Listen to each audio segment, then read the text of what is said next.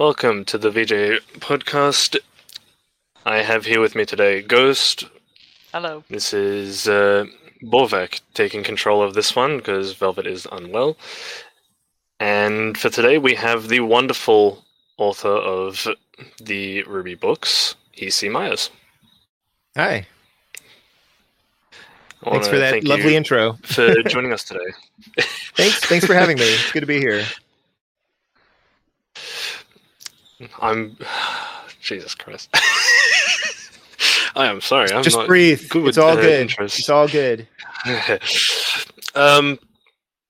So to start off with, I just wanted to think it would be a little bit fun to look at the writing process behind Roman holidays.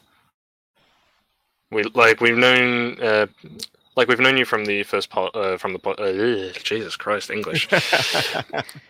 From the first podcast you appeared on, you were looking to make Roman and Neo a partner in crime style story. Now that's come to light. Did the story around Neo and Roman's journey and the gang warfare criminal underworld story come about? Yeah, how did that come about? Let's see. So when we started talking about doing a third book, we were kicking around ideas for what that could be, and of course Roman and Neo's quote origin story was at the top of the list. I have been interested in writing this since I saw a really fantastic illustration by Courtney Brennick a while back. She tweeted about it, and I was like, a YA novel just popped into my head. And it wasn't like a plot that dropped into my head, but like seeing those two characters, kind of the younger versions of them, I'll say like maybe happier versions of them, it just sparked an idea of like the kind of relationship that they could have had and like the adventures that they could have had before we see them on the show, right? So that's what I meant when I was like, YA novel just popped in my head. But at that moment, the title Roman Holiday did pop into my head. I am a notorious punner. And that is a really bad pun, but I love the film, Roman Holiday, but like that title popped into my head, and that kind of gave me the idea for a book that could follow. And I'm delighted that we were able to actually use that as the title, because we had to kind of clear that with legal and make sure that it seemed appropriate and everything. And actually, once you start digging into the term Roman Holiday, it ended up having much more meaning than just being a pun. Like it feels like completely appropriate for this book. But thinking about what that origin story would actually be, it was, I felt like it needed to be like them first meeting and getting to know each other, and that relationship growing from there. And, I had some details about Neo's backstory, really just like very broad strokes of little details from her past that I was able to use. So I sort of knew that I would be following Neo's story from when she was younger, and from there, like the idea of doing like some time jumps until we get to kind of like the time period where she's going to interact with Roman. So that's where that came in. And Roman, I didn't expect to actually, because he's older than Neo, which we've established canonically. I didn't expect to start him from like very young. I decided I wanted their parallel stories to really line up with each other. So at the moment that you see Neo in the opening chapter, where I think she's 8, when you see Roman's chapter, he's 18. That's simultaneous. Like the timing is the same. So it's not like we're jumping around in their backstories at different rates. And so Neo, I had to think about like where these characters came from, and Neo, it seemed to make sense for her to. Actually, I think part of the backstory was I think that she was in Vale, like at a school in Vale, and then for Roman, I was like, I thought that it might be interesting if he came from outside of Vale, partially as an opportunity to show more of Remnant, and he feels like a newcomer, right? When you see him in the red trailer, the yellow trailer, So I thought, Mistral would make sense for him. Just thinking about like he's not going to come from Vacuo, that's for sure. He's definitely doesn't have he doesn't scream Atlas to me either. Mantle might have worked, but once I settled on Mistral, obviously I started thinking about like the criminal element of Mistral, and of course you have Little Miss Malachite from there, and that's kind of where that started to develop from. It's like, okay, well Roman's backstory is going to be how he became the criminal that we see, and then Neo's story is going to be her growing up in Vale, and eventually their paths crossing. And so it was really a wonderful opportunity to show a little bit more of Mistral than we got to see even on the show, and to delve a little bit more into Little Miss Malachite and the spiders, who we don't see really in great detail on the show as well. And that's kind of what I go for with these books when I have the freedom to kind of explore a little bit, to try to expand on stuff that we've seen already that we maybe you won't get to see again, or won't get to see in detail. Like with Vacuo, it was going to be a long time before we got to Vacuo, so that was a fun thing to explore.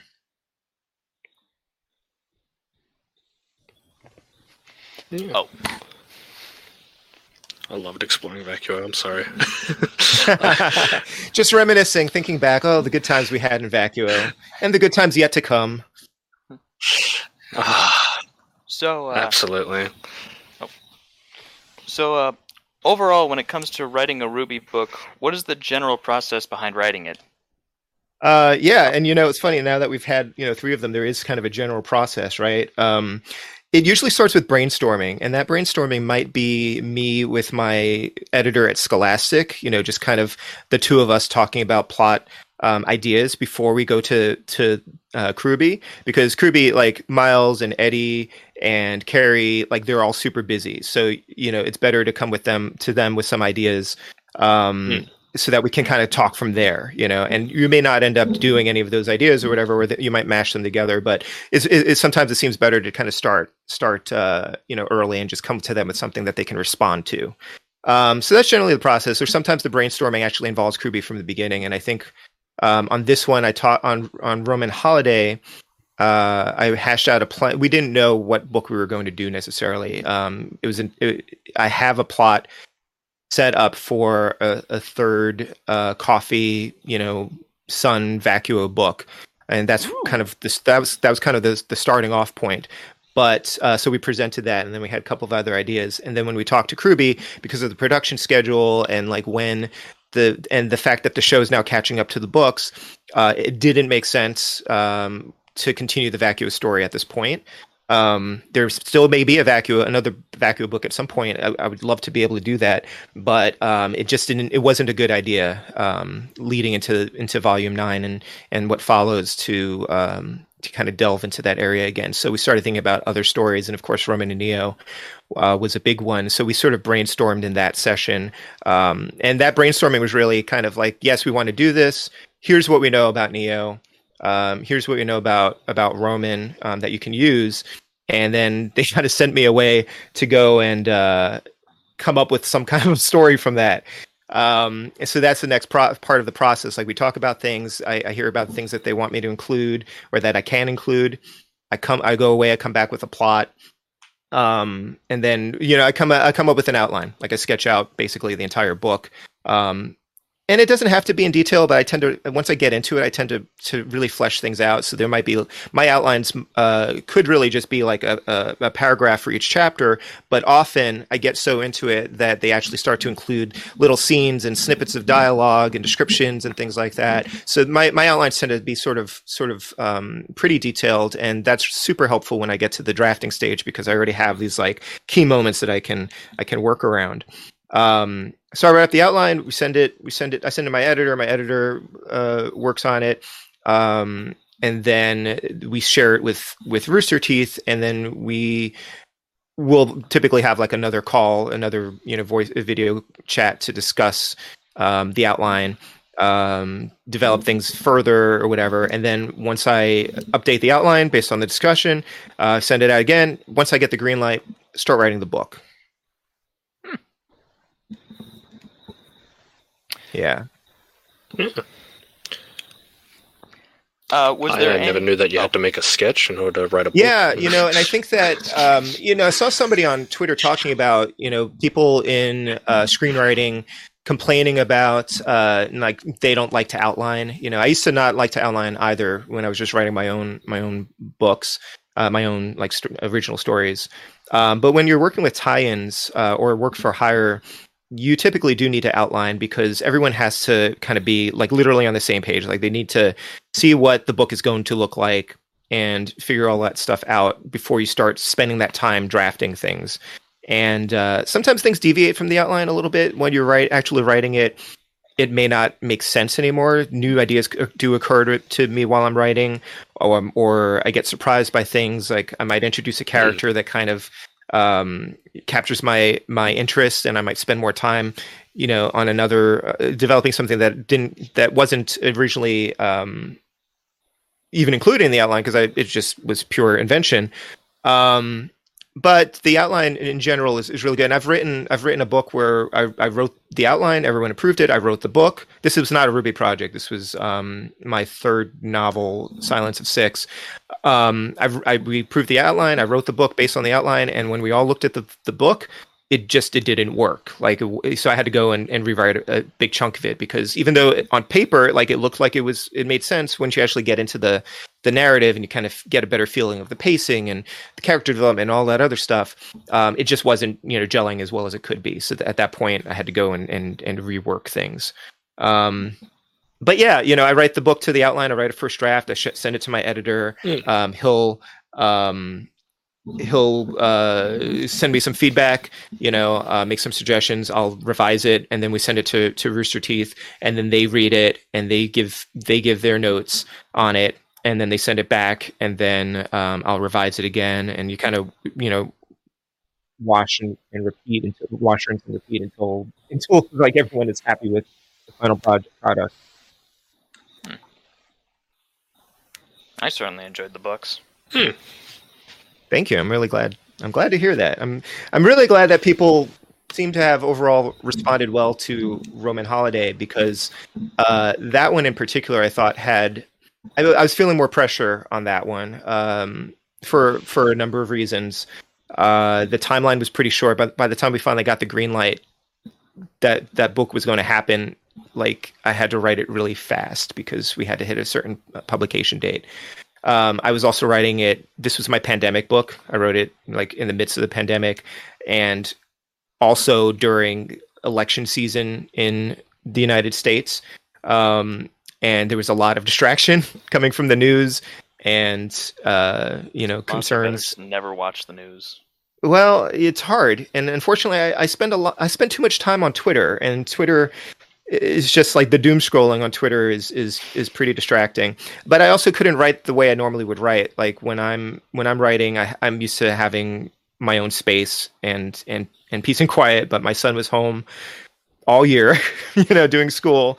I couldn't leave the house. Sometimes I'm that writer who actually does go and writes in libraries and coffee shops and things like that, just to get a different space and to have some, a different environment. And I couldn't do that. So I was sitting in our guest room in the basement of my house, trying to work while my son was doing his schoolwork upstairs, and there's just a lot of distraction. And then the pressure of these characters are beloved characters in the series. People liked coffee, right? Before After the Fall, people liked coffee, but you had very little information about Team Coffee as a whole. The most you knew about was Velvet. And there was a little more wiggle room, I think, in creating something new from that. Roman and Neo were pretty firmly established, at least, their present characters, and people love them. And part of the thing that people love about them, I think, is that they were kind of like a blank slate in a way, where you could fill in, whatever headcanon you wanted, write whatever fan fiction stories you wanted. And here I am coming along and saying, well, this is how it was, this is the canon backstory, so I think that there is a lot of pressure, at least on me, as a writer, having the privilege of writing these characters, but then also as a fan, I am a fan of the show, and knowing that other fans were going to be happy or not happy with whatever I came up with,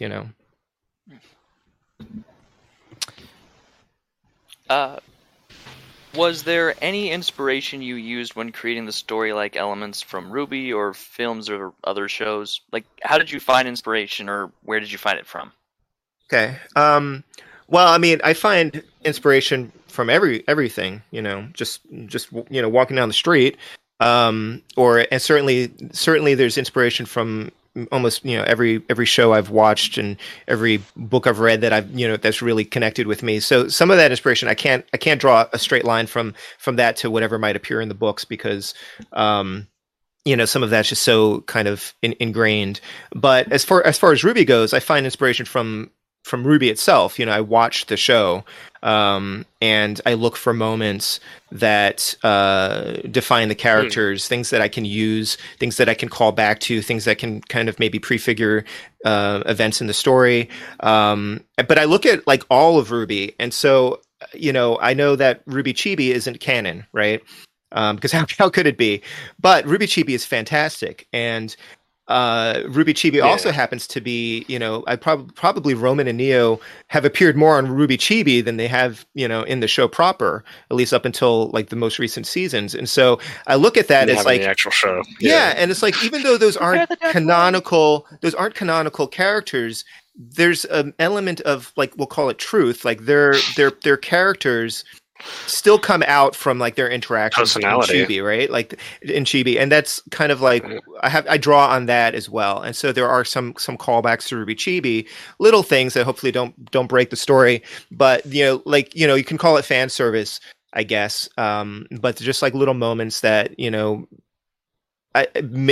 don't necessarily add a lot to the book. They don't hopefully they don't also distract from the book. But if you know RWBY and RWBY Chibi, then you'll see that and be like, oh, I get that, I get that reference. But I also looked at, especially for Mistral, I looked at the Grimm campaign that Eddie Rivas has been running, which is canon to the series, and it really goes a lot into the criminal. I don't even want to necessarily the underworld of Mistral, because it's so blatant. It's part of the culture of Mistral. So I really looked to that, and it's just Mistral, and I looked for opportunities to kind of weave that into the story as well, to reinforce the canonicity of both properties. So you may not follow the Grimm campaign, but you should if you're not listening or watching. I listen to it when I'm walking my dog, but you can't sit there and actually watch it on your computer. Just to that's all part of the rich world building of RWBY.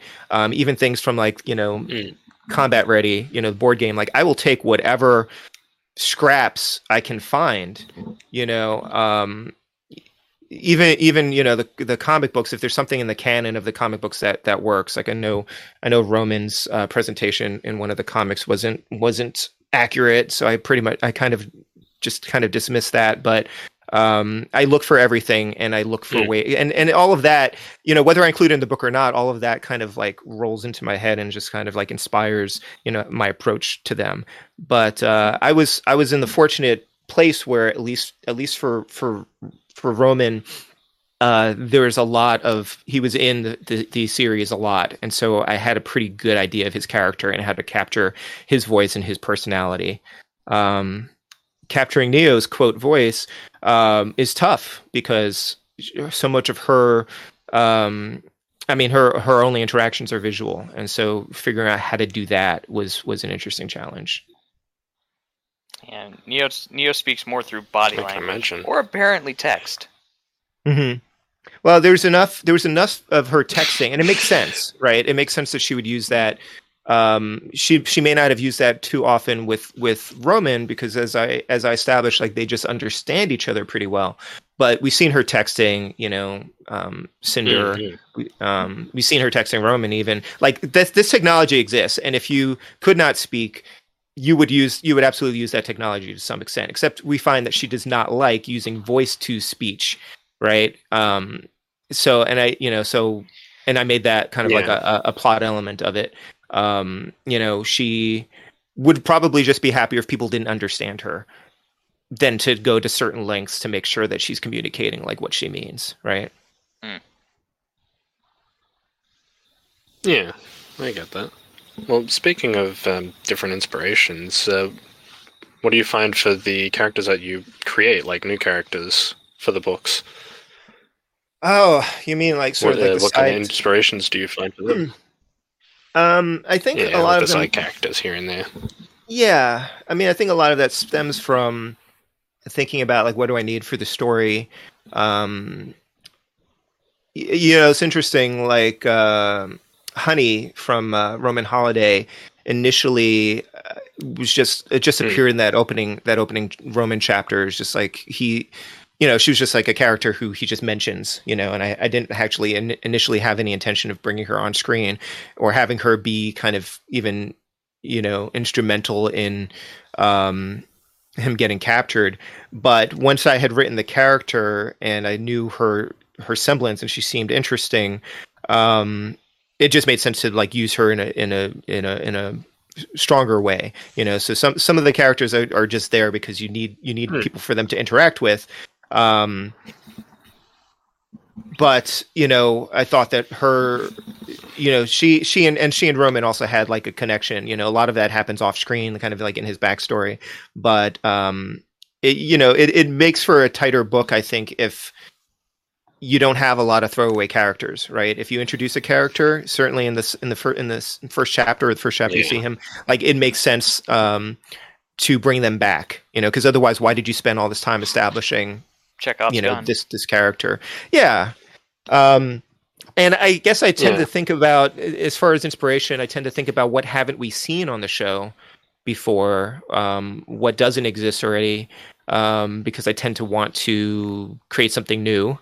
Although I know, you know, with Chameleon, I think actually when I was coming up with Chameleon, I think I'd sort of forgotten about Ilya's abilities, but because she's a faunus, that wasn't assembled. So it you know, you see it it a lot actually, and actually I think I like the fact that I'm established that through the books we've established, because you see more of the world through the books than you get on the show. I like establishing the fact that, like, there are people who have similar talents, similar semblances, or things that overlap, or they have nuanced, differences in their abilities. So, like Carmen, also has telekinesis like Linda, but her telekinesis is very different. Like she can only manipulate lots of small objects at a time. You know, Glinda is super powerful, you know, almost OP with her abilities. Control atoms and stuff. Yeah, I mean, I don't think Carmen is that fine, but if you have her in a sand environment, like her being able to manipulate sand is a really cool. You're in trouble then. Is a really cool asset there, and then having Burlak who can manipulate, you know, temperature, it's almost like you have two pieces of cinder there, you know, because she can make glass. So some of that comes from like, what do I need for the story, you know? But it also has to make sense, you know. Like I can't, because you don't want it to just be a convenient. I think my writing group calls it like plot coupons, you know, where something is in the story just because it helps you advance the plot. You know, like they have to make sense. Yeah, like a plot device. You know, like you can't just like bring something out of nowhere. So if Honey just showed up out of nowhere, you know, later on in the book, and you had never mentioned her before or whatever, it wouldn't make sense. But, you know, we kind of established her early on, hopefully, you know, enough that people will remember her when you mention her, when you actually interact with her again. And she doesn't seem like she came out of nowhere, right? I can imagine it's hard trying to fit the CNR rules as well. The color naming rules. Yeah. I mean, not that. I've talked to Ruby about that, and I think they like it. Like they like coming up with the names. For me, there's so many names like that have already been used. It can be really. It's the main reason I think that it's a struggle for me is because it's so time consuming. You can't just pluck any like random name and use it. It has to exist within the conventions of the show. And when I'm under deadline, you know, trying to draft a book, I can't just spend a whole day just coming up with names, although I have done, you know. But yeah, so I find it challenging, or even trying to find, like, I don't necessarily always find like a fairy tale illusion for the characters that I introduce, because not every character necessarily, you know, rates that. But the color naming, you know, and you'll probably see me getting lazy. It's like, okay, these characters are going to die. Their last name is Gray. Like, I'm just, every one of them has their own name, but their family name is a color, and so that satisfies the requirement, right? So, and a lot of the first draft and the outline. Alternating. Yeah, a lot of the first draft and the outline, like I'll come up with a name just for a character. Grace. The last name of Gray is like Star Trek red shirts. It's like Smith, you know. But a lot of the names that I come up with. A lot of the names that I come up with in the outlines and in the first draft, like I'll flag it for RWBY and say, like, is this okay? And if it's an important character, I'll give them like a definition, like, why did I pick this name? Like, what does it mean? You save them the Googling, right? Like, what does this mean? Like, what is the significance of this naming? Like when I did Carmen Esclados and Bertilac, I gave them like, this is why these characters have this name. And just to flag so they can let me know, like, okay, that doesn't work, or here's an alternative or whatever. But generally, they've been pretty good about the names. Like, they did not stop me from naming a character Rock Salt or Candy Floss, which I've seen. I know some fans are probably like, oh, that's a little goofy. I was like, yeah, it is kind of goofy, but I don't know. I think it kind of works. Fun character. I think it kind of works. Like. Yeah, I love it. I love creativity, man. You got to have a little bit of silliness in there. I think so. I mean, if you're going to read one of my books, you're going to find water as a weapon. So I mean, or a fishing pole, right? I mean, anything could be a cool weapon. Like a fishing pole. Like, would you really think that would be a cool weapon? And yet you see it in action. It's like, yeah, okay, that's pretty cool. Could have been cool to combine it with like a harpoon gun. Absolutely. Well, everything's a gun, right? This is a harpoon gun. It has to also be a gun. Exactly. It also is a gun. Staying on the topic of inspiration, you mentioned on an AMA about the fairy tales. You mentioned that one that was The Boy Who Cried Grimm, seemingly based on The Boy Who Cried Wolf. Gee, I wouldn't believe that at all. Were the other fairy tales inspired by real fairy tales? Not really. So I was spitballing. I knew that we were going to redo some of the fairy tales that had been on the show. And then I had to kind of come up with a bunch of different ones. I knew we were going to do at least one Faunus story. And so those Faunus stories were really inspired by, some of them were inspired by titles. Like there was a title on the show. Somebody mentioned a story. I was like, all right, I'm going to write that story. What does that story mean? What could be attached to that? The Boy Who Cried Grimm was one of the spitballing ones where, it would have been very similar to The Boy Who Cried Wolf. And I don't remember if people just didn't like that or if it just didn't make sense, but I knew that they wanted a dark story. Like they specifically wanted sort of a gothic horror type story. And that one it pretty much kind of evolved into The Grimm Child, because I still wanted something with a kid, and I wanted them to have kind of, and then the Boy Who Cried Grimm also, I think it also was like maybe even like The Boy Who Called Grimm or something like that. Like that kind of almost comes close to some of After the Fall, where they can kind of attract, kind of causing like the negative emotions and kind of attracting Grimm. So I sort of came up with, I think that basically spun out of that. Like, and that's kind of what happens with brainstorming. Like you have this one idea and you set it aside, or the story idea, the rejected story idea itself in turn inspires another better story idea, so I'm pretty sure that's where that came from. But that was just like, I think I didn't even go into any detail because what that story would be. The Boy Who Cried Grimm, what that story would be. So it was just kind of like, here's a bunch of ideas. Like, let's figure out what we're gonna write. The only other one, I mean, I think that The Girl in the Tower, I mean, in the series itself, like it seems pretty evident that is inspired by Rapunzel. And so some of their fairy tales were inspired by, obviously real world fairy tales. Yeah, of course. So, have you ever thought of like mythical figures for fairy tales as well? Or no, so actually, yeah. Yeah, so that's one of the things that I think, for better or worse, one of the things that I brought. So RWBY, obviously they have a lot of fairy tale allusions, but if you look at some of the other characters, especially like the professor, they are based on children's tales, children's stories. So not necessarily a fairy tale. I mean, you look at Wizard of Oz, like that's not a fairy tale, right? That's actually a children's literature. And you look at Bartholomew Oobleck, Professor Port, like these are allusions to childhood stories. So when I came up with some of the other professors, I kind of followed those rules too. Like one of them is kind of like based on the Anne of Green Gables kind of a thing. Like one of the characters is like a Thumbelina, right? Kind of thing. After the fall, I sort of diverged a little bit. I was like, all right, well, if children's tales are fair game and fairy tales are fair game, one of the things that I really love is I love Greek and Roman mythology, which also inspires some of the characters. I mean, you've got Neptune, of course.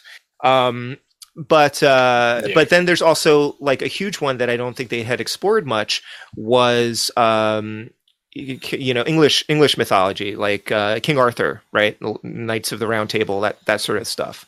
Celtic, that stuff. So that's where Carmenes, GLaDOS, and Bertilac came from.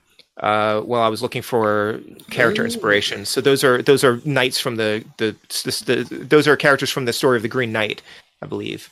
So that was kind of like my little twist on it. It was like, okay, well, I'm going to start bringing this in, and nobody said anything, nobody stopped me. So there it is. In Roman Holiday in particular, because we were dealing with the Mistral kind of criminal element, you have Little Miss Malachite, and she's based on Little Miss Muffet.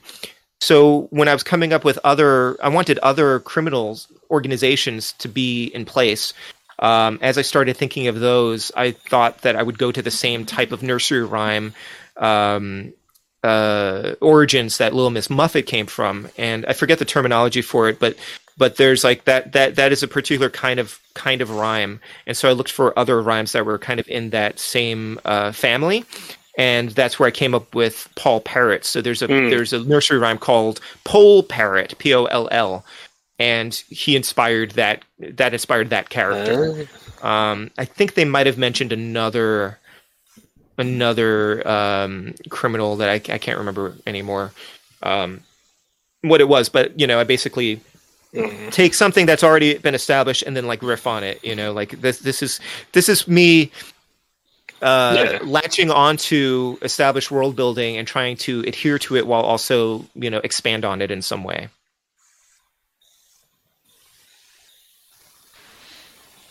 Yeah. I just wanted to confirm two things in regards to names and illusions, if that's fine. Yeah. So, how did you get Trivia as Neo's name? Was it something that you chose as a group effort, or was it like on your own? Number two, a lot of people have speculated that Neo's illusion is Hecate. Okay. Hecate? I don't know how to pronounce that. Yeah. So, and I think that's probably because that's basically tied into where her name came from. And that came solely from me. So Neo's illusion, I actually do not know if there is an actual like fairy tale illusion for Neo. I actually didn't ask. It wasn't on the wiki, right? Like I look at the wiki, obviously. It's not evident in the series, but I thought about, I could have dug deeper and say like, what is this? What is her illusion if there is one? But ultimately it didn't seem necessary for the character that I was writing. Like if I'd known it, I might have worked in, because I could be totally, it could be something and I could have worked more of it into it. So it would have been more apparent. My understanding was that Neo is just, like a gender bent version of Roman. At least her inspiration was from there, right? And so there might be elements like I've seen people talking like Tinkerbell and other things, Mary Poppins, like there are Cheshire those Cat. Elements. Cheshire Cat, like Mary Poppins makes sense. But it ultimately it didn't really matter. So the naming thing though. Okay. So the naming thing was when we were talking about this, like I knew the broad strokes of Neo's backstory. I knew about her parents, like her upbringing. But I didn't have details like, what's their name? Like her name, if you look at Blaze Blue Cross Tag Battle, right? They list her name as Neapolitan, right? They split her name out into Neapolitan. And I did clarify, like, Politan is not her last name, right? And it is not. Her name is Neapolitan on the show.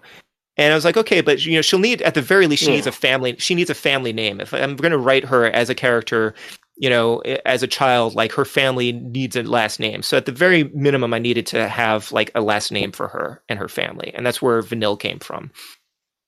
And then of course, because of the ice cream, it makes sense because it kind of re-alludes back. Yeah. And because of the ice cream motif and the candy motif, which I guess I play with a little bit in this book in particular, that's kind of where her parents' names came from. Jimmy is kind of a deep cut, like, but based off of like the sprinkles that are called Jimmys, which I had never heard that before. I started dating my wife who grew up in Pennsylvania, and that's what they call sprinkles in Pennsylvania. And so now I know, what a Jimmy is. And then her mom's name being Carmel. I didn't make it caramel, but the name Carmel still like evokes that. So I knew that at least. And then as for her name, her actual, birth name, again, so part of the world building and part of my inspiration, like where I really try to dig deep and just, like I said, I latch on to like whatever I can get. Neapolitan's song, right? The song that Neo has. I looked at the lyrics of that song, and it's like, she has a new name, which was inspired kind of by Torchwick, or at least her taking that name was inspired by Torchwick. So I decided that she was not going to be Neapolitan, until later. That is a name that she had chosen, right? And so initially I was going with the candy theme, right? The ice cream and candy theme. So the name that I had in my head was Kit. I was going to name her, like, literally the outline stupid draft idea of it was Kit Kat, like Kit Kat's like inspired us. So I was going to call her Kit. Like, I just wanted a name. Right. So then as I start writing, I was like, this doesn't really fit her. It doesn't work. Like, it doesn't fit her. It's like kind of cute, but I don't really see her as a kit or a cat, So I started looking up, but I sort of started using that, like, like something about it like spoke to me. Right.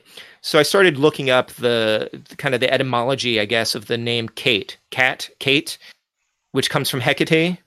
That's kind of led me down that path. And when I saw that, I came to Hecate and I was like, okay, she's the goddess of crossroads, right? That is the Greek goddess of crossroads.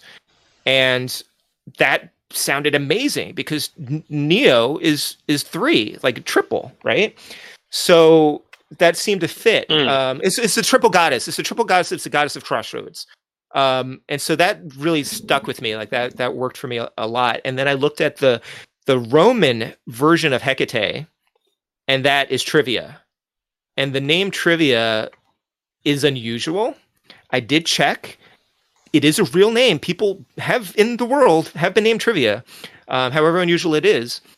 And there was something unique and interesting enough.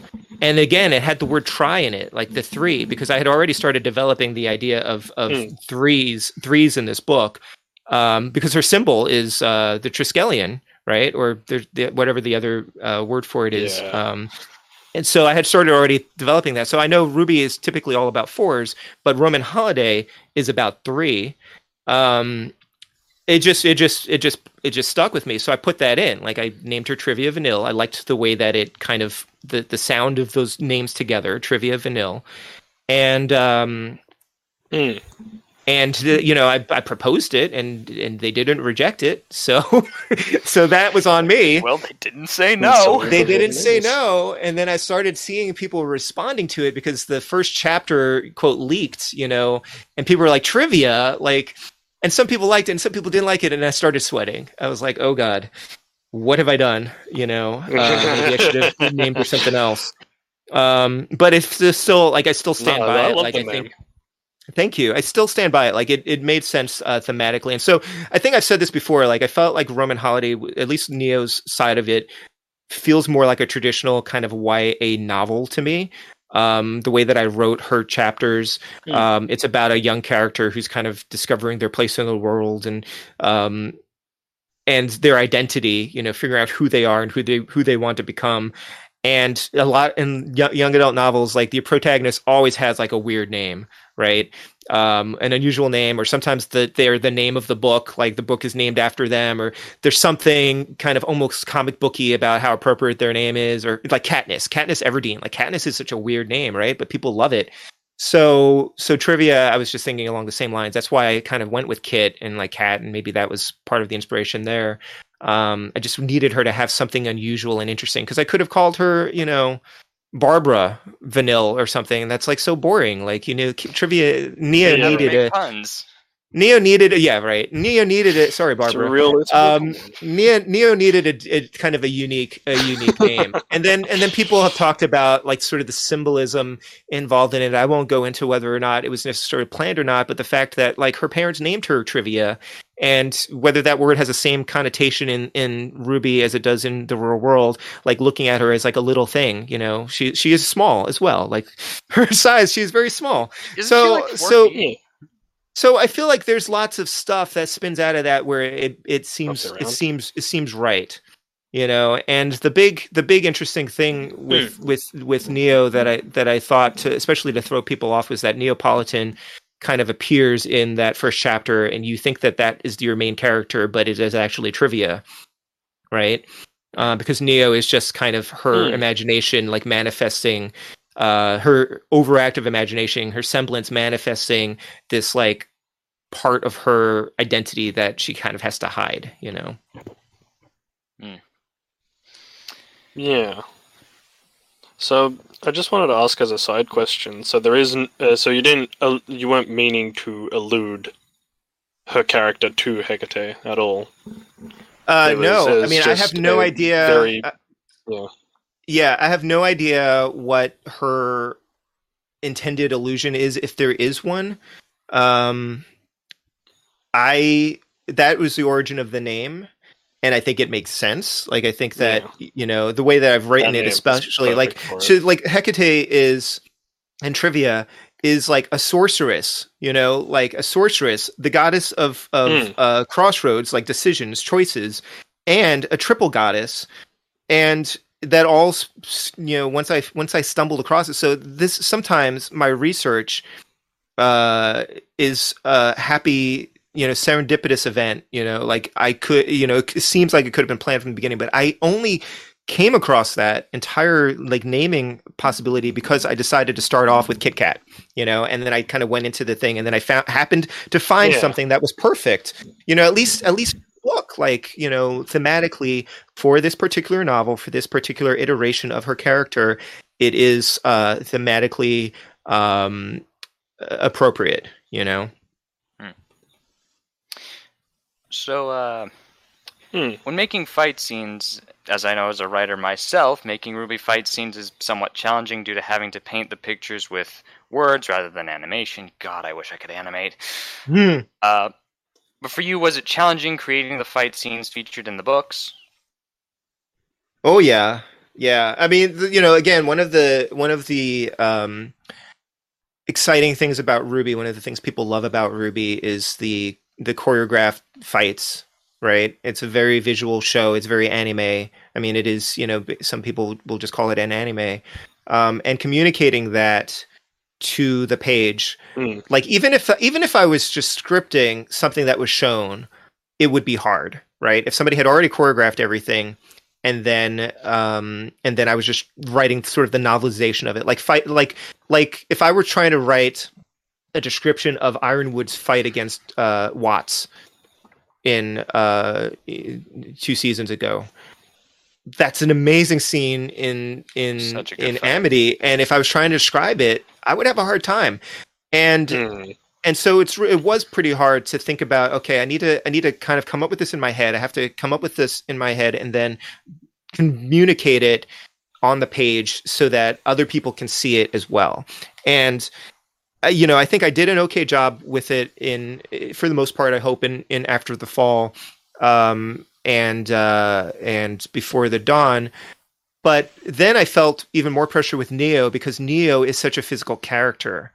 Even aside from the way that she communicates, like her charm comes across in the way her body moves, her expressions, all of those things, and that was extremely difficult to convey. And I think that there are not that many fight scenes in Roman Holiday, comparatively speaking, but I also thought that it made sense because it's early on with her, like she's still like kind of early on in training. And there's like 3 to 5 years, I guess, before you see her on the show proper in the continuity of the book to the series, because this takes place before Volume 1. So that's a lot of training and fighting and things that she learns, despite her, in addition to her sort of natural abilities. And Roman isn't really a physical character. He doesn't fight that often, so that wasn't so hard. Right. Came off as a bit more of a verbal type of guy. He has other people fight and he can kind of hold his own, but he's not going to get into a huge battle, one-on-one for the most part, or one against, many people. So there was that as well. So yeah, it was a little bit challenging, I would say. In terms of making semblances for new characters or characters we know, what is the process from your perspective on making a semblance? Again, thinking about like what would be a cool power, right? And then making sure that nobody has done that before on the show, or nobody has done it in quite that way on the show. And because the semblance is also really tied to the character, right? Like once you have that semblance, or you have the character, the two of them are sort of connected. Yeah. In your mind, and they need to kind of fit each other. So that's kind of trying to come up with superpowers, like what, and then also thinking about like what could fit into this world as well, like what's not going to be too much. But almost anything goes. Like you have characters who can teleport, you can have characters who can fly. Like there's so much possibility, and then you also don't necessarily want to waste like a really cool semblance on like a minor character. Yeah. So that's kind of, it was more challenging. I understand that. Yeah. The most challenging thing, and unfortunately, so I didn't write a semblance for Roman. Like Roman is just an example of somebody who never unlocked a semblance, or may not have one. Like Neo, and of course Neo already had a semblance. So I just had to figure out how to communicate her semblance on the page. It was more difficult, for After the Fall, when I was establishing the semblances of 3 out of 4 of Coffee, right? And the villains, and then also August and Edward, because that was such an important part of the book, like because their semblance was kind of like the root of everything that was going on.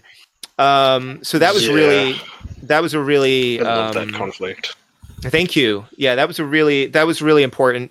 And this one, it was like the semblances I was coming up with were really more for minor characters. And so there was it was less pressure. It's certainly like Rock Salt and like Candy Floss, and I don't even know if I think their semblances were part of the fight. But one thing I did try to find out what Little Miss's semblance was, and I was kind of told that it was in like Combat Ready, or it was like implied from Combat Ready, and I couldn't figure it out.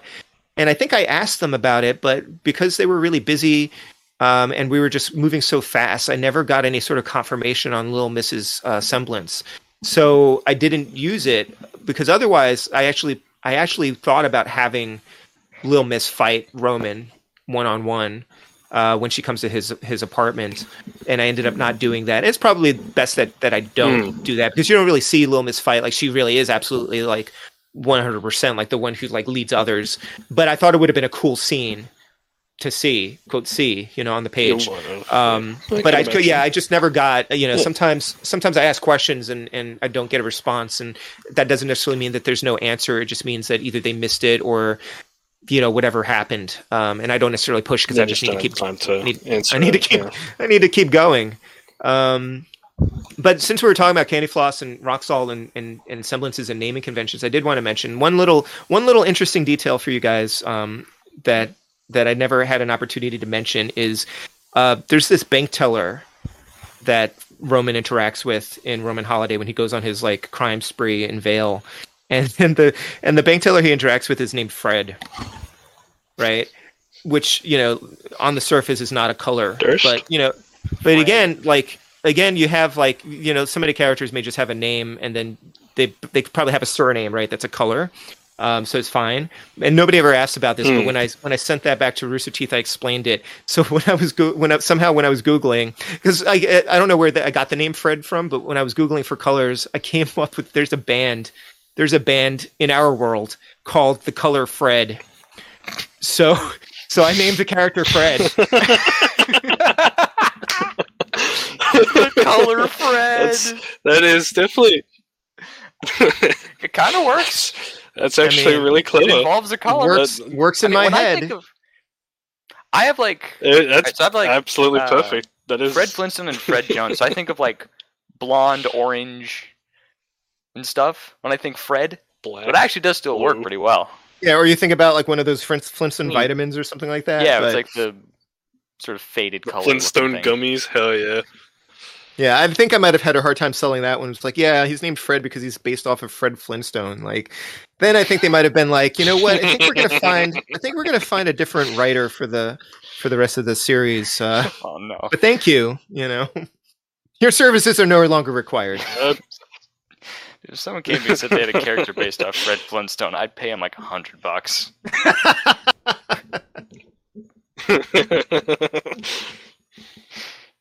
I don't care what you do with them. You gotta use them, though.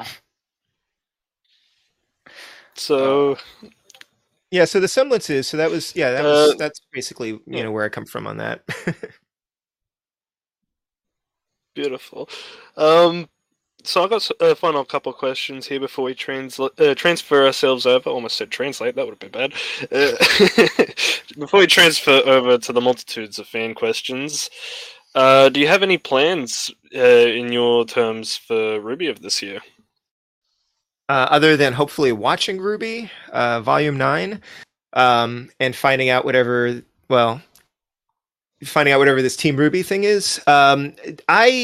I cannot say yet whether or not I have anything because I don't actually know for sure. Like I'd love to write another book, but there's nothing firm that I can say. At this point, so fingers crossed. Like I'd love to do more with RWBY if I have the opportunity, but I don't necessarily make all those decisions. Rooster Teeth doesn't necessarily even make all those decisions. Like sometimes it comes down to the publisher and like what they're interested in doing. So I'm hoping we can do more, but I can't say. The last question I had is. Do you think there's going to be any kind of plans for the 10-year anniversary for RWBY to make a novel in the future? Or? I don't know. Do you think that's I haven't heard any. I haven't heard anything about it yet. I would be surprised if they didn't do something. I don't know if it would be a book or whatever, or whatever their 10 if they have a 10-year anniversary or 10. Yeah, I don't know if they have a 10-year anniversary plan in place, but I like I said, I can't. I'm not currently involved with anything. Hopefully that'll change. Yeah. But hopefully, I'd love to see another book from you. Jesus, thank you. It'd be awesome. It's sort of like I'm on two minds of it. It's like I would love to do another one because I love doing this. And there are stories I would definitely like to tell, but there's some. I think Roman Holiday was pretty well received from what I can tell. And there's something to be said about ending on a high note, so like, it's always good to hit the mark. Yeah, maybe this is one of those situations where like only the odd numbered books are really good. Yeah, I don't know, but I'd like to do more, and I'm always up for it. So Scholastic, Rooster Teeth. I'd love to read If more. they just have to ask, and I have to have the bandwidth to do it. But anything they want me to be involved with, I'm always up for it because I love the series. I love the world. I love the characters. It's been really cool to be a part of that, and I think I can continue to contribute to the overall franchise. If given the opportunity. So now let's just skedaddle over to fan questions here. See how many we can get done today. Yeah. To everyone watching and submitting in their questions, hopefully we can get them all answered. If not, there's always future times to kind of ask these questions.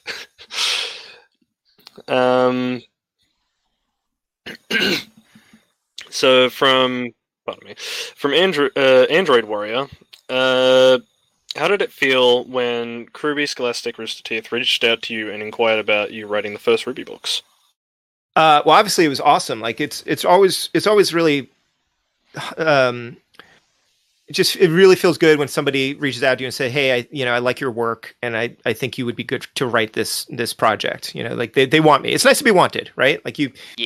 Yeah. So that was great. And at the time that I was approached, I did not know much about RWBY. I had kind of taken a couple years where I just didn't follow really any anime or TV or anything because I had a son and I was just really focused on raising him and working and everything. So then I started looking into RWBY and I was like, wow, that's really awesome. So I felt really excited about the prospect. But then I also felt intimidated because it had such a huge fan base. So then the doubt starts coming into your head. Like every writer has this like imposter syndrome. I think every creator goes through imposter syndrome. Is like, wait, can I really do this? Like, do they really want me? And I actually had to audition for it. So I wrote, I think I wrote some possible novel ideas, but then I also had to write like a scene, like a chapter that just kind of showed how I would write RWBY. And nobody's seen this. I don't know if I'll get to share it at some point. I actually don't know who if it's able to be shared, but I wrote a scene from RWBY's perspective, and they liked it. so I got the job. So that was awesome too, because then that felt really good because like they also just liked, my writing and thought that I was a good fit for the project as well. So yeah, it was really exciting and then also intimidating as I learned more about the series and got into it. I got really excited about it, but then I was also like starting to feel kind of the weight, the weight of doing a good job with it. Like you always want to do a good job, but I felt like this when in particular would have a lot more eyes on it, So not only do I have to make my editor happy and, Rooster Teeth happy, but then there's the fans who are going to basically they become the owners of the story after it's published, and I had to hope that they would like it. All right, so rather topical name. Neopolitan asks, what D&D alignment would you say Neo has? Personally, I think chaotic neutral, but I'm curious what y'all think. Yeah, so I feel like, at one point she might have been chaotic neutral. So I'm not a D&D player. Like my wife plays and my friends play. I've never really gotten into it. But so I just looked up the alignments again. And I think I would actually go with chaotic evil, because a chaotic evil character is actually bent on revenge and destruction. And I think that Neopolitan, at least as we see her, currently in the current timeline of the show, has definitely progressed to that point. Mm. She is hell-bent on killing RWBY, yeah, and really almost doesn't matter what happens to her, right? Mm. Or anyone else who gets in her way. Mm. Very, very good way of putting it, I suppose. Hey, from Rusty, we have in Roman Holidays. Roman had a teammate called Chameleon. Was this a nickname to her semblance, or was it actually her name? Hey, Rusty, thanks for the question. So it is not. So if it was her actual name, it would probably be like almost comic booky, too appropriate. right? I think of it as not a nickname though, because her nickname is like Cammy, like Roman calls her Cammy. Is like a shorthand of it. So I think that it's like Neapolitan. I think that Chameleon is a name that she's chosen for herself. Even you look at somebody like a character like Talk on the show. Was that character's name really Talk? From birth, and then they just happen to have a semblance that's related to time, or is that just like that could have been a nickname, but then that becomes their name? So sometimes I think your nickname becomes your identity. Yeah. So I'm gonna go with it's just Chameleon is just her name, and it may have been like or her name might have been like Cammy, and then she maybe goes by Chameleon. Could go either way. So Bolt Indy asks, did you have any other ideas for antagonists before or after The Fall was released?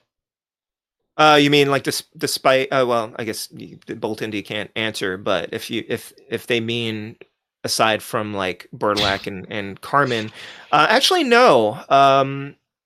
I think I knew we wanted characters who were not attached to Salem in some way. Like that kind of just fleshes out the world. Like there are other threats out there, right? And it wasn't even until I think towards the end of the book where we start to suggest that there's like a bigger, like the Crown, like there's a bigger element beyond those two characters. But actually, I think, if I recall, my earliest outlines had those characters in some capacity. I think they might have had different names at a certain point, but those characters were going to be, huntsmen who were, hunting people with semblances. I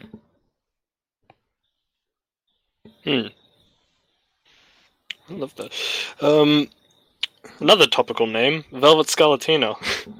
They ask, would you like to do a Velvet backstory or just a singular Velvet book in general? I don't know. I don't know. I think, yeah, I feel like the coffee books, especially the second one, are pretty Velvet centric, and at least I got to do a little bit of Velvet's backstory in that one. I wouldn't mind getting to write her character more, but I don't know that she needs her own book because they were already pretty focused on her. Again, partially because she was partially because she's a fan favorite. Also partially because like I knew the most about her. So, I knew the most about her because I'd actually seen more of her personality like on screen, and she ended up becoming like a very strong viewpoint character for after the fall, in that she's like living this new place. She feels like she's failed to protect her home. She misses her home. She's living in this other place that's really horrible. She doesn't like it. She's dealing with like she has a great team, but she still is kind of like, she has a lot of like personal kind of drama and character growth that she can explore. And I think that she evolves further in Before the Dawn. If I got to do another coffee book, I honestly would focus more on fewer characters and characters that we had not seen much of. So probably Scarlet and Sage, possibly Yatsu. Well, Yatsu got a little bit of limelight, but possibly like Yatsu and Fox. Like I would probably narrow the viewpoints down a little bit more, and maybe get some interactions between characters that you don't see interacting together too often. But probably if I did do another coffee book, it would be within the continuity of the series as it is now, which gives me lots of other story ideas and possibilities. So it would be cool to do another quote coffee book. I guess you would start calling it like really a vacuo book, like following that through line. But it remains to be seen if anything would be, if that would happen, and if it would even be necessary, right? Who knows? Lavender Rare asks, if you could write for any of the main characters, Ruby, Juniper, Oscar, Crow, etc., who would it be? Man, so be a character, I guess, that probably you don't see a lot of their backstory, right? So I think we've seen a lot of most of those characters. We don't get a lot about Crow yet, but we kind of know his deal. to some extent. Oscar, we kind of saw him really from the moment he became relevant. We sort of saw Oscar already. I think out of all of those main characters that we've seen that we've mentioned, I probably would want to do a Pyrrha book, or a story about Pyrrha. You know, pre volume one, which would be cool and also really tragic, and probably it would be fun though, because we don't have a lot about her, and there's something about her character that is so. She's so wholesome. Like, she's so interesting and wholesome and humble, and just generous. Like, and there's something like awkward about. Like, I could write that. Like, I could totally write that. Yeah.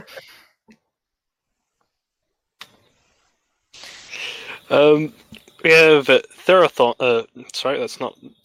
We have Thurnathon. Jesus Christ, that fucking name. Apologies. Following along the line of, if you could write for any characters, who are your favorite characters to write about? I mean, out of the ones that I've already written, I probably would say like Fox was definitely a really fun one to write. He's so goofy. I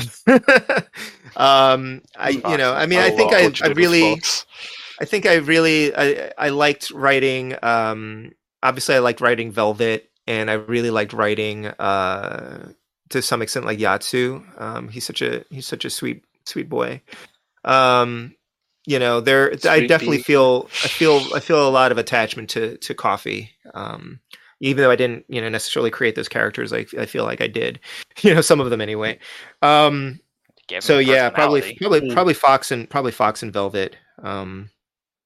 Yeah. All right. Elijah Adler asks, was it difficult to capture the personalities of characters who initially haven't been created by yourself? It depends. It depends on how much of their character was established on the show and how much we've seen them. So Roman was not difficult at all. Really, like, his voice, just, I was able to just kind of tap into that. Like, he comes across really well on the show. So that was easy to springboard off of. Neo, again, her personality, like, you get her personality. I got to extrapolate on that. Velvet wasn't too bad, again, but like the characters that you don't see that much, Coco, Yatsu, Fox, even characters, like people really don't like the way I handle Team Indigo. But everything that I wrote, that I did not invent those characters, I based it off of what was apparent to me on the show. So I'm going off of whatever interactions I see, their expressions, like anything that I can take to extrapolate a character from, right? So in that sense, like Nolan was actually kind of fun to write because his backstory, at least the tragic events following the fall of Beacon, make him an interesting character,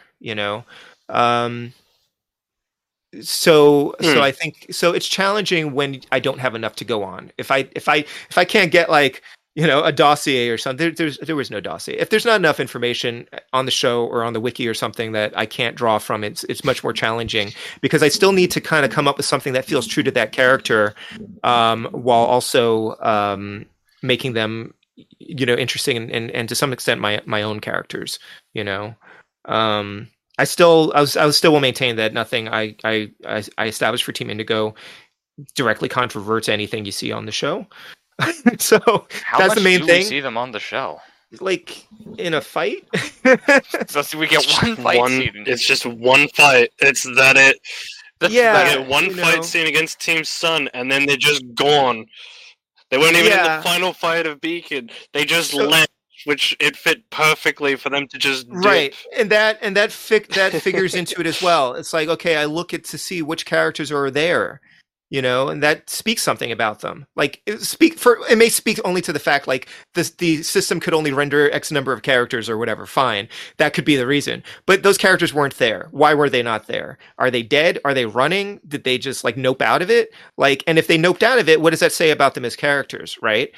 And Indigo, and and I think in Indigo in particular, like, I know one of the issues was we decided to conflate their characters with some of the other, but because they were Vacuans, like they also convey a certain attitude, from Vacuo. And again, like you don't get that much of their characters. So anyway, I don't want to get defensive about it. I'm just saying, like my goals are when I'm working on characters that I don't have that have much information about, is I look to see what's there, whether it's on the show or in some ancillary material or something that the crew has said about them, that can be considered canon, or if they've been on like RWBY Chibi or whatever. Like I look for anything that I can use to build on that character, because I want to first of all make sure that they are true to your what you've seen of them already and maybe what you think about them. But then also I need to make sure that I am not contradicting, as much as I can help it, I am not contradicting anything that has been previously established, right? So I don't want to retcon anything. I want it all to kind of fit, even if some of the things that fit, like you have to contort things a little bit to get it to fit. But that's where I'm coming from with it. But it's definitely harder when you have characters who haven't even spoken. Like how do I communicate? How do I convey them? And then it becomes a matter of like, how important are they to this story? Like the story that I'm writing. Like if they're not a main character, if they're not going to lead their own book, then I'm probably going to spend a little less time developing them than I am with Yatsuhashi. Other characters. Yeah. We have about 18 minutes left within the recording. I think we can make it to 10 questions, wouldn't you say? Yeah. And we kind of wrap it up after that. That sounds good. We have from Pink Rose here. How did you imagine Fox's voice to sound when you wrote his lines? Kind of snarky. I think given looking back retrospectively on it, I could kind of see oh man, what's his name? Ben something. The guy who plays Sonic in the movies. What's his name? Yeah, Ben something. Affleck? No, it's not Affleck. It's he's also on like DuckTales. He's on DuckTales as well. Ben Schwartz. I could kind of see Ben Schwartz, like a Ben Schwartz kind of voice. If RWBY could get him, that'd be great. Or a good impersonator, right? But I think it would be his voice, but like dialed down just a little bit, because part of Fox is he's very deadpan. In my head, he's very deadpan. So he's saying something snarky, but he's kind of saying it such that you can't tell if he's kidding or not. Oh, right? I love characters like the sarcasm, but it's the sarcasm, and it's the kind of thing where like that really gets on people's nerves. Like I have been a very sarcastic person, and I used to work with somebody who we just didn't seem to not like each other, or we had trouble communicating because we were both sarcastic and we could never tell when the other person was being serious or not. And once we kind of understood that about each other, like we got to be much better friends from that. So yeah, it's sort of that sarcastic wit. It's just like that voice. Sometimes he's very quiet. He just says something, and you don't even realize that he's insulted you or made a joke until like 5 minutes later. Wait, that was an insult. All right, so Bionic D4C asks, "Hello, yeah, Irishman. Can you name 3 things that you wanted to add to any of the books that you couldn't?" Yeah, I think I can. So in an early draft of, I think I've talked about some of this before. In an early draft of After the Fall, I actually thought it'd be really cool to kind of tease the Summer Maiden. I don't actually have any information about the Summer Maiden, by the way. But if RWBY had authorized it, she would have been Fox would have been fighting Bertilac, in the sandstorm and in really bad shape, and then the Summer Maiden was going to come and help him, but he wouldn't know who it was or what she did because he's blind. So it would have been a very subtle kind of cameo. He just senses their mind, like, they're I'm there, helping you. But and I thought it would have been really cool to like bring in the Summer Maiden, but you still don't know anything about them, right? But I couldn't do that. Of course I couldn't do that. And it's fine, and it's actually better. Like you don't want some random person to just show up, to save him at the last minute, right? The other thing was Penny. I really wanted. At some point, like my editor and I thought it'd be really cool. So in Before the Dawn, Yatsu goes up against a surprise opponent in kind of the cage match. Some of this sounds ridiculous when I'm relating it again, but he's in this cage match at the secret club, the Fight Club, and we thought it would be really cool if somebody had like rebuilt Penny. Mm-hmm. Somebody just took the pieces and rebuilt her. And of course, thinking about it now, that doesn't make any sense. Like it wouldn't have been possible. And of course, when we mentioned that, Rooster Teeth was like, you can't do that because she's coming back. So I was very excited that she was coming back. It technically wouldn't be Penny. It's just the robot. Yeah. Right. Yeah, it would have been a machine, but it would have been shocking, right? For Yatsu to come up against. Wait a second. Come up against Penny, and that's what we were going for. We wanted it to be somebody like really, really shocking. And actually, I can mention this. This isn't the third thing I was going to mention, but this is that club, that Fight Club, originally in an early draft was run by Junior. But then ultimately we ended up taking that out. Thought it was maybe too distracting, and Vacua doesn't really seem like a Junior kind of thing. But then I was able to bring Junior into Roman Holiday, so that was awesome. And then the third thing was Coco's semblance originally was going to be, she was able to manipulate the molecular density of things, which is how she can pick up her bag, which is that how she can make the giant minigun shrink into a purse? Well, that's what I was thinking, but no, because Rooster Teeth said you can't do that because manipulating molecular density is RWBY's semblance. And so that was the first inkling that I had of like what her actual semblance was until they mentioned it on the show. So that set off like a series of things where I come up with something for the book, and they're like, actually, you can't use that because that's going to show up later on. So, which is kind of nice. Like it kind of shows that I'm at least on the right track. Like we're kind of thinking along the same lines. Cool.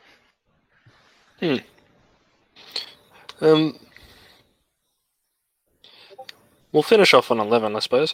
Amia Blesson here has her question, which is, what personally towards you, Myers, is the hardest aspect of writing these books that leaves you writing and scrapping several pages, possibly days on end? I think the hardest part is really coming up with a plot that works. Thinking about something that is significant enough to warrant a book, but also kind of like small enough, like it doesn't. The plots that I come up with, I think maybe before the fall, kind of is almost on the same level. But like you've got the big bad out there, you got Salem out there, and that's obviously the big thing. But you're coming up with a plot that seems important enough, like feels like they're saving the world, to some degree, or something that makes sense. So Roman Holiday was really challenging because I needed to come up with a plot that felt big to the characters, but also doesn't have a huge impact on the world because it predates Volume 1, so we sort of already know like some of it had to be sort of almost like smaller potatoes, right? But it had to be important to the characters, and it had to be something that they could deal with. And it's also like you're dealing with villains. So it had to be something like, what would villains, what does winning the day mean to villains? We robbed a bank. We stole all the coffee. I know people. We stole candy from a baby. People are yeah. Yeah, it's like, we but took sort of all like the cookies from the cookie jar. But the tricky thing with Roman Holiday was it had to be something that was on the same level of stealing all the dust, but wasn't dust. Because he's going to do that later, right? So they kept having kind of like it almost it became like a running gag. It was like he's just not thinking about dust. Everyone else is like you should control the dust, and he's just not. He's not there. He's not there. He's coming up with these weird plans. You should control the dust. I want he's to. Like, oh, that's ridiculous. Bank. It's like, yeah, I'm just gonna rob the banks, like money. And you want them rob to the banks, become a billionaire.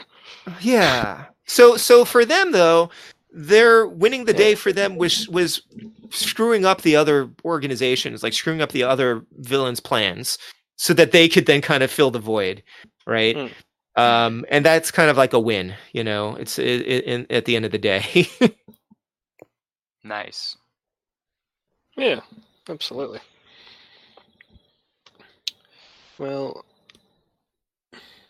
I feel that we're running out of time, so I guess I should finish this up, eh? Yeah, I'm Unless sorry Ghost we wants didn't to get do to all the the outro. questions. Yeah. I'm pulling it off. That's all right. There's always next time. Ghost, you want to run the outro? You want to I do have an it? outro? You want to do the outro? You can do the outro. Because I was terrible on the intro. What do I say as an outro? Well, fine then. It was lovely having the ever-prevalent E.C. Myers here. Thanks I for want to coming. thank him again for joining on the podcast. Thank you kindly. This was fun. I want to thank everyone who sent in their questions. I'm sorry we couldn't get to them all, but there's always next time, so don't stress. We'll keep these on backlog. We'll figure it out. Don't worry. Yeah, we're going you on all. Spotify Thank you all for now, the I believe, for as the well. questions. Yeah. I think we're going on Spotify. I don't think it's been kind of brought up yet that we're starting to get in the swing of Spotify. I don't know if I was allowed to say that. I probably shouldn't have said that. Whoops. Ta-da! Surprise! Surprise! But yeah, we're gonna start getting in the swing of podcasts on Spotify, so you can listen on the go instead of having to listen on YouTube, just specifically. So we get to hear more of this beautiful man in the future, hopefully. I certainly hope so. And you also have to put up with Ghost's annoyingness, but I mean, that's another thing for another day. You guys are stuck with me. But thank you again from the bottom of our hearts. I don't know if Velvet wants to kind of chime in, jump in at all, give any words to finish up on. But other than that, I don't think there's much left. All right. Well, until next time. Hopefully, there's a next time. I hope. You want to say anything, Velvet? Velvet?